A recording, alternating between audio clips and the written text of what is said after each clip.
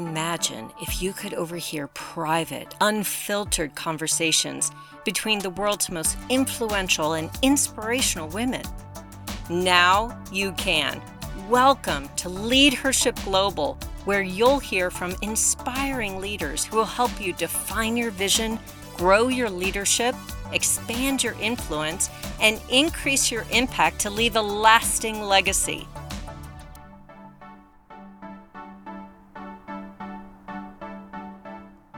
Hello, and welcome to this week's episode of Leadership Global. We are so happy to welcome all of you to today's program, where we are going to be speaking with Bobbi Bedochka. She's going to be talking to us about the key lessons along the entrepreneurial journey, and I can't wait to dive in.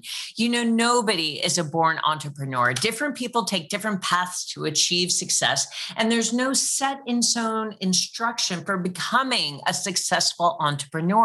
Entrepreneurs take on a number of different roles, and these roles can vary depending on what field you choose to enter. But there are a couple commonalities among the most successful entrepreneurs, like having the right mindset.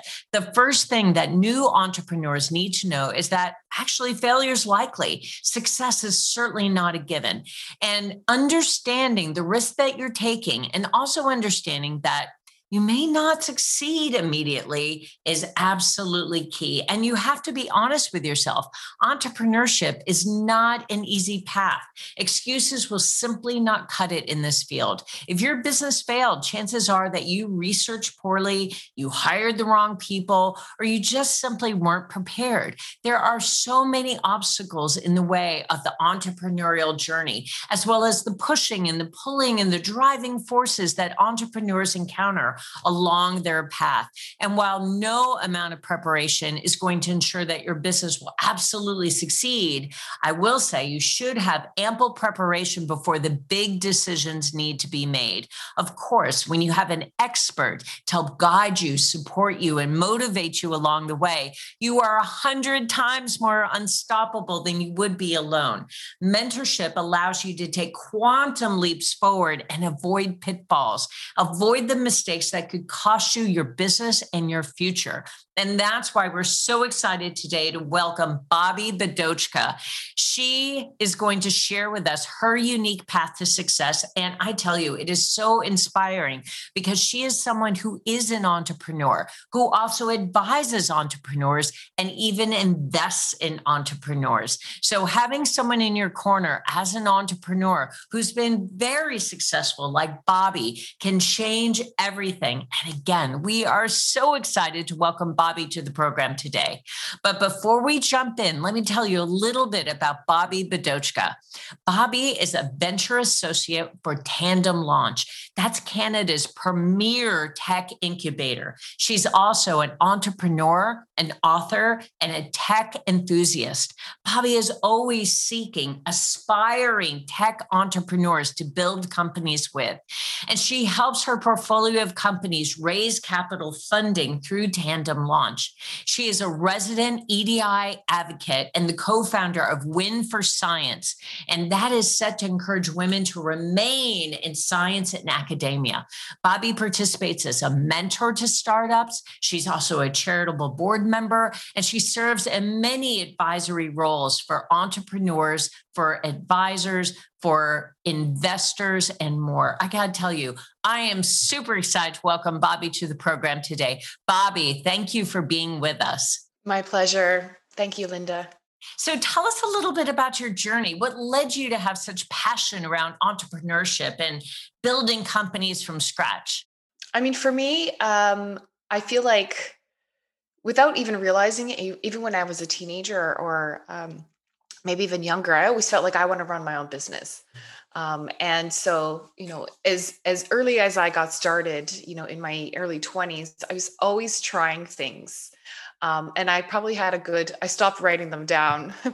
I think I landed at 17 false starts, where just my attempt to like, what about this idea? What about that? I'm going to try this. I'm going to try that. And for one reason or another, nothing really got off the ground, but I just, meanwhile, I'm still, working, the full-time jobs and gaining more experience in education. But along the way, I never stopped It's like, you say it's like, it's true. People aren't born entrepreneurs, but there is a sense like when you feel like that's for you, it feels like it's part of your DNA, like it's in my blood, like I can't live without it kind of thing. And so that's why I just kept going and kept going until, I finally not only started to work for a startup incubator, but at the same time launched a successful business. And so, it's been, I guess, a side obsession until it's become like fully fledged. Yeah, that's great. So it's interesting. You support entrepreneurs and you are an entrepreneur. So there's no one better to help guide us along the entrepreneurial journey than you, Bobby. And as you have learned from your experience with entrepreneurship, what do you think is the number one lesson that you've learned that you'd like to pass on to our audience? Persistence. I mean, I know it's going to be so, like, it's an intuitive thing. And people are like, yeah, well, of course, that's so obvious. Um, but it's easier said than done. It's that whole hustle, overcoming obstacles, not even looking at failure as failure. It's more like, okay, this thing didn't work. I got to do something else. This isn't a failure. It's not a personal thing. And when you have that sort of, that, like you said earlier, we're talking about mindset, and all of that.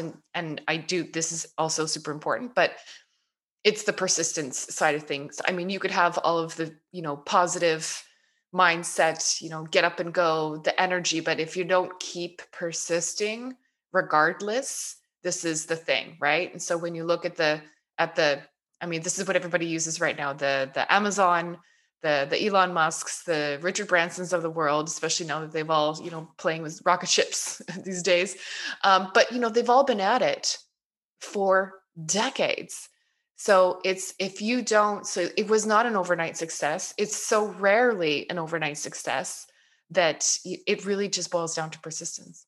Oh, that's so smart. And I think a lot of entrepreneurs give up before that breakthrough. They do. They break down before they break through. Yes. And there's that breakthrough right around the corner for them. And so you, as an entrepreneur, know all about persistence. And you know also how you have helped other entrepreneurs with that sense of persistence.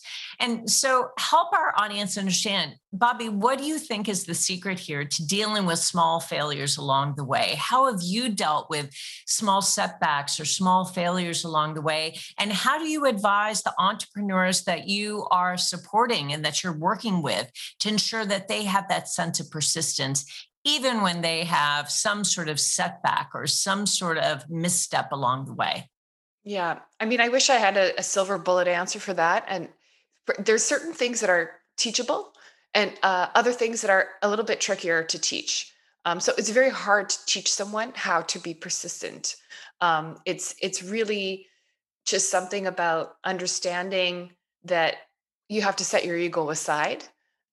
Because I think that whole "I failed and I'm going to get down on myself" kind of thing, this revolves around things like your ego, your, I'm not doing this because I'm trying to solve a problem. I'm doing it because I want people to look at me in a certain way. I want people to see me as successful, as opposed to I'm really trying to solve a problem here. And so, that's two sides of the same coin. And when, people are, if something goes wrong or fails and they take it personally, that's kind of where that, it just means like this thing didn't work. It's kind of like, when you say go to a restaurant and you order a meal and you thought you were going to like it, and then you had it and you're like, well, this wasn't what I thought it was going to be. And we don't take that personal, right? You don't take that decision home at night and like, it's just, it sounds mundane, but it's kind of the same thing. It's like, okay, this didn't work. Let's try this. So then when you're on the problem solving side of things, as opposed to, I want to look good, or I want to be this, and I want to be successful, and I want to make the money, and all of that, and all that's great too. But if that's what drives you, that's where you sort of get the suffering. Got it. Okay. So What do you think is the most important lesson that you've learned from observing other entrepreneurs that are early in their journey or that are more advanced? Perhaps you're helping them in acquiring some sort of level of investment after, 5 to 10 years being an entrepreneur. How is that different from an early stage entrepreneur? What are the important lessons that you've learned from observing entrepreneurs along that entire journey? One of the things is really ensuring that you take the time to go through the steps, meaning, some people think that they've got this really great idea, and because they think it's great, they think everybody else is going to think it's great, and then they don't do sort of their homework. If you don't do customer discovery and you don't start asking everybody in your world and beyond, hey, if I made this, would you buy it? Hey, would you ever use this? Is this a problem for you? Like, you really have to do that whole product to market fit activity. It's like the one thing that nobody wants to do because it sucks. It's early on because you think your idea is so great. And if people are saying, no, I wouldn't do that. And it's like, oh no, I'm crushed. You're like, la, la, la, head in the sand. I don't want to hear it. I know my idea is good. I'll just convince people. I'll just convince, they'll know it. I build it and they will come, kind of thing. But you have to find out if you have a market and if you have a product that people will buy. And this is like, it's the hardest thing because nobody wants to hear that your idea sucks and I'm never going to pay a penny for it. And so they avoid it. But if you do that and you start doing your market research and that you understand what it means to do market research, it doesn't mean that you have to go hire a marketing research company or that you have to pay, thousands of dollars for a market research report. There's enough out there, free information, but honestly, just start asking any people at the grocery store, your family, your friends, your neighbors, everybody. You start talking about it, because if you don't start talking about it, people, you won't get information and feedback. And people are like, oh, well, I want to keep my idea secret because if somebody finds out, they're going to beat me to it. And it's like, that sounds like that might happen. And it does very rarely, because it actually takes so long to get something to market and to take a market share and to get success at it. As long as you're already doing it, you're already like way ahead of most people who say they're going to do it and they never do. Right. So you can rely on the 9 out of 10 startups fail statistic in that regard. You're like, if you know you're going to be that 1 out of 10, don't worry about the rest of the 9. You have to start sharing your idea. Don't worry about it. And then you have to figure out, like, how am I going to build this thing? I need a plan. If I'm going to build it, if I can build it now, depends what it is. How are you going to scale it? And you have to think about that in advance, because let's say you do all your customer discovery. I was like, yes, this is great. And then you get going and then you realize I can't get the parts, or I don't have a way to scale this. If something requires manufacturing, do you know any manufacturers at all? So you have to do some homework ahead of time. If you're going to start hiring, who's your next hire? Who are these things? Do you need a business partner? You're doing it by yourself. It's very hard. Startups are hard. You don't want to be alone in it. You want to have some co-founders there. There's co-founded teams are almost exclusively funded, as opposed to solo entrepreneurs in the venture capital world.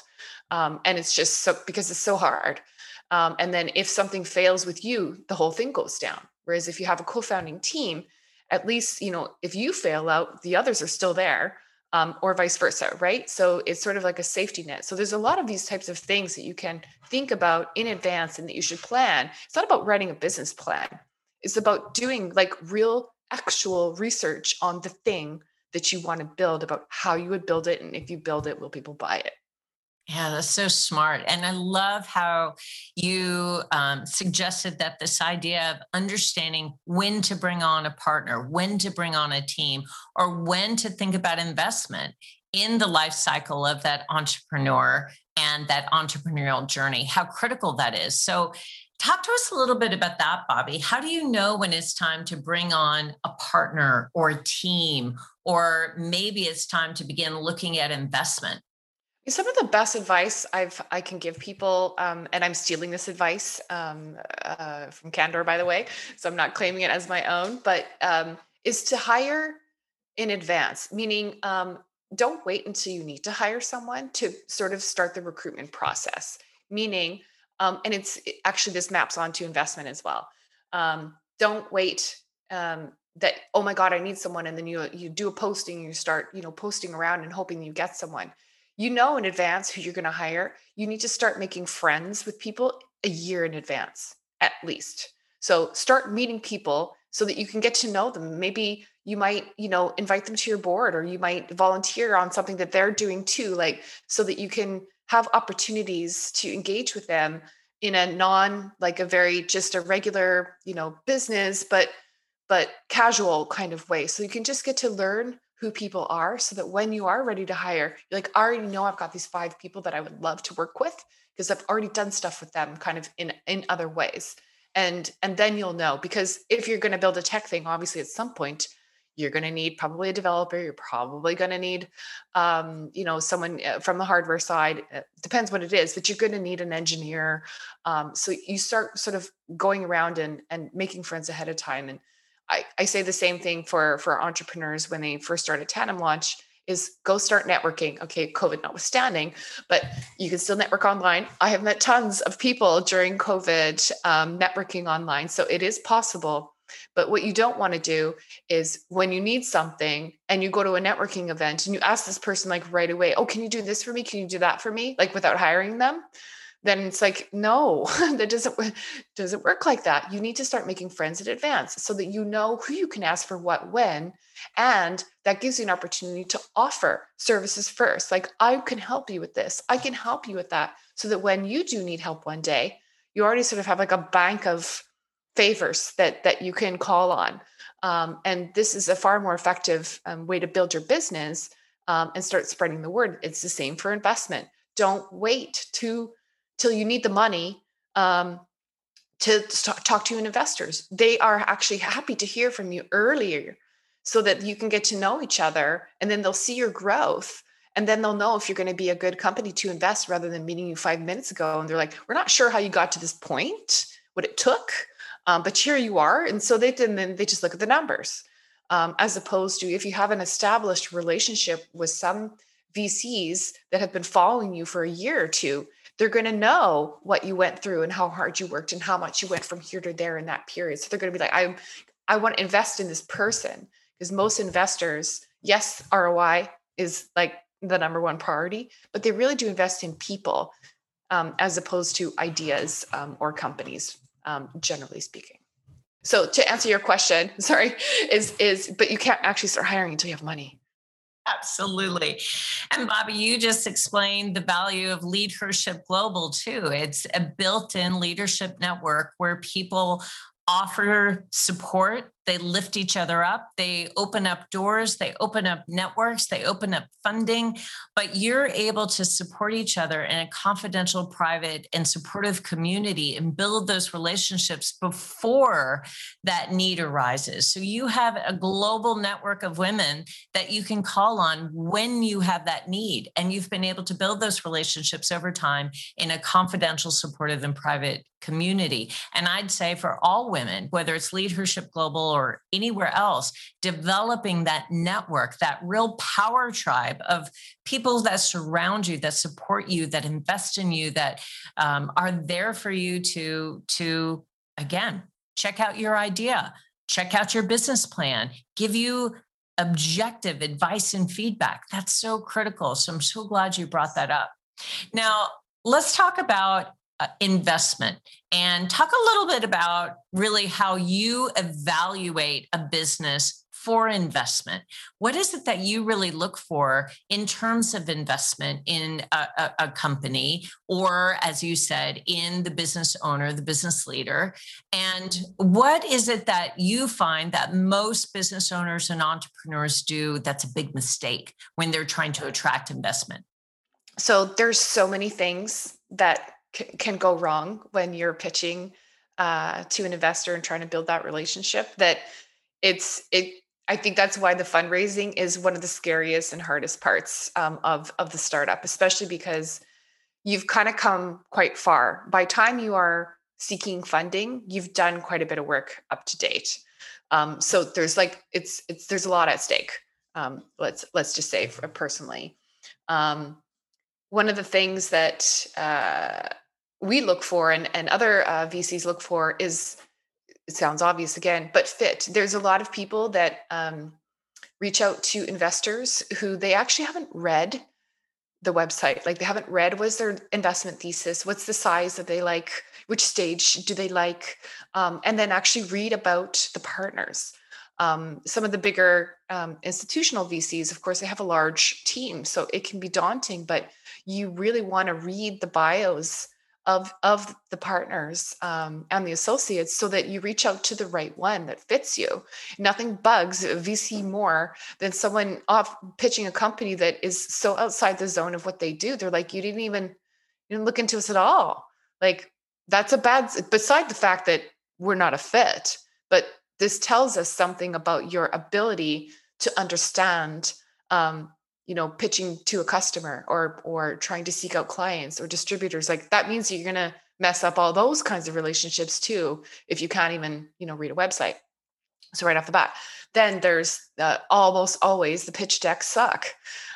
People make horrible pitch decks. And even though there's so much resources online, and we do also, like, we give training at Tandem Launch. Like, we are with them trying to help them with their pitch deck, because it sounds easy, but it really isn't. There's a really, when you are an investor, I have seen thousands of pitch decks. And so the ones that are good stand out, and oh, this one's good. Yeah. And then that says that this person took the time and that they're creative, and that there's a level of understanding that they're getting that the others aren't. So then there's that. And then there's the actual pitch. I mean, I can go through all the steps.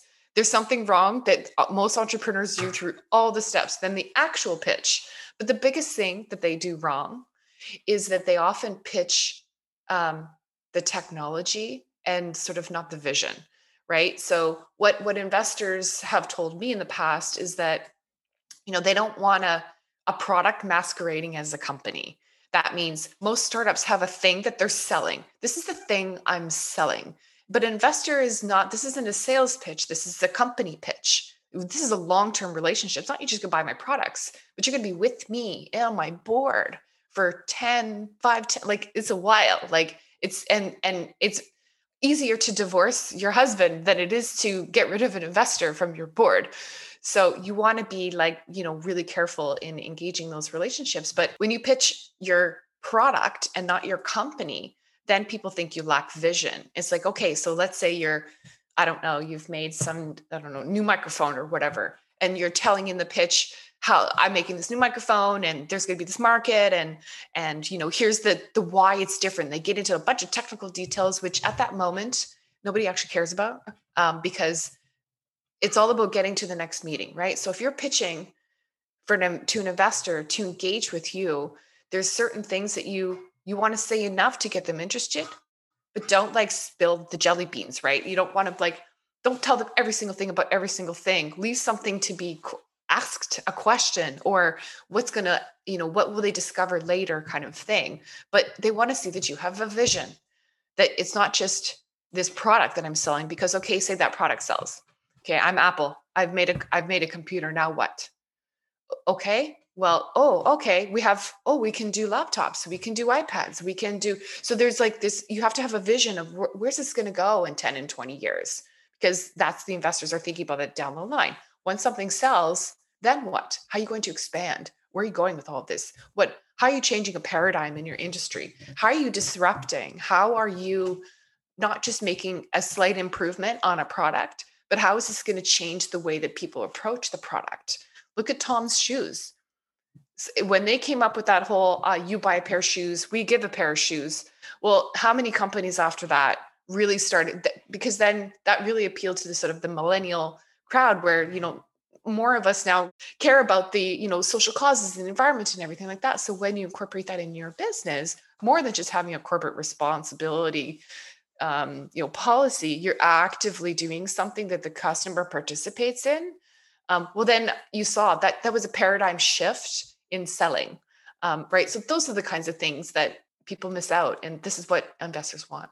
I love that. Thank you. And I love this idea that, the founder has to have a 10-year vision. They have to understand the kind of impact they're making in the industry and how they are creating a pivot in the entire industry that they're serving. That's just brilliant. And it's also a bit daunting, but also exhilarating, really exciting to think about that you have the opportunity as an entrepreneur to change the very foundation of a particular industry, the way that a product or service goes to market and the way that that audience is being served. That's amazing. You don't have to prove it. Yes, you have your product and this is the thing that you have now, but the vision, nobody needs you to prove that. So you can really be as grand as you want because it's down the line, but they just want to know that you really start thinking about it. That's so smart because I think that a lot of times as an entrepreneur, it's easy to fall in love with your product or your service and just believe it's the best. It's absolutely the best. And, that will carry you very far. Whatever it is that you have developed, that is going to be the saving grace. But in fact, you always need to be in the mode of evolving and changing and questioning and learning and growing and advancing your idea. If you start with a widget, what does that widget look like in 5 years, 10 years, 15 years? That's right. I love that. So let's also talk about leadership advice for a moment. Now, Bobby, you've had an unbelievably fascinating and impactful career where you've both been an entrepreneur and you've advised entrepreneurs and you've advised investors about which bets to take regarding entrepreneurs. So you have seen entrepreneurialism from every single angle. You've been an investor, you've advised investors, you've been an entrepreneur, you've advised entrepreneurs. And so, along that way, I'm sure that you've received leadership advice that was really impactful for you. And love for you to share one piece of leadership advice from your experience that you think might be equally impactful for the listeners of Lead Hership Global. Well, it probably will come as no surprise that I might say leadership is really about empowering others to lead. It's not about just delegating work. It's about how do I empower my team or my people to do the things that will make them into leaders. So if you're just always kind of thinking about I'm not training an employee, I'm training my next leader. And that requires a lot of listening and a lot of coaching, background coaching, right? So a real proper successful leader, I think, is one that's a little bit not on the forefront, a little bit behind, in which you put your people sort of in front of you and you're pushing them. And I think that it just feels right too, otherwise, because if I'm taking all the glory, when it's really like the team contributed as much, if not more, blood, sweat, and tears, especially when it's the startups. Like it's hard. It's very, very, very hard. You have lots of ups and downs and you need that support. And if it's always you taking the credit, and not pushing your people forward, then yeah, that leadership itself goes away pretty fast because then people get why, or they leave. I love that, Bobby. That's so smart.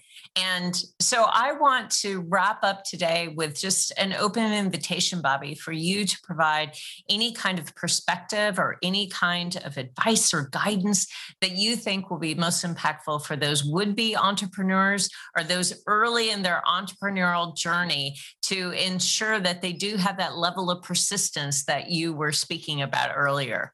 Pick away at it every day. If you take a blank piece of paper and every single day, every task you do, it's one dot on that paper. One dot.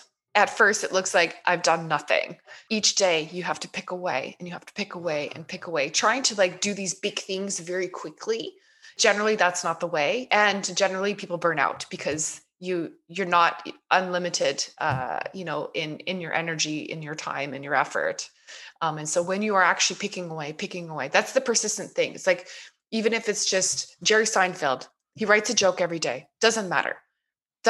You have eventually, and thousands of them are going to be garbage, but you have to keep picking away. That's the persistence of it. It's not just about, I am going to persist and each day I show up. Each day you have to do something, even if it's small. Do something, it adds up over time. Yes, so smart. Bobby, thank you so much for your time. You were so inspirational, but you also brought such actionable insight to our audience, made it something that I think everyone can implement in their daily jobs, whether they're an entrepreneur or not. Simply pursuing your purpose, pursuing your dreams takes tenacity. It takes persistence. Whether you are starting your own entrepreneurial journey or you're following someone else's, I will tell you that it is absolutely critical to be consistent, persistent, tenacious in your pursuit of success, however you define that. So, Bobby, again, I am so grateful for your time. I'm so grateful that you shared such incredible wisdom and insight with our audience. Thank you. Thank you so much for being here today. Really, my pleasure, Linda. Thank you. Thank you for joining Leadership Global's award-winning podcast. As a member of Leadership Global, you have the opportunity to meet inspirational leaders, create lifelong friendships, and be surrounded by others who are invested in your success. Join our global community of inspiring women in leadership, women who will help you create greater levels of impact, support your personal and professional breakthroughs, and help you accelerate your success. Don't miss out on the opportunity to show up, speak up, and step up in your professional and your personal life. Find out how you can join us at leadhershipglobal.com.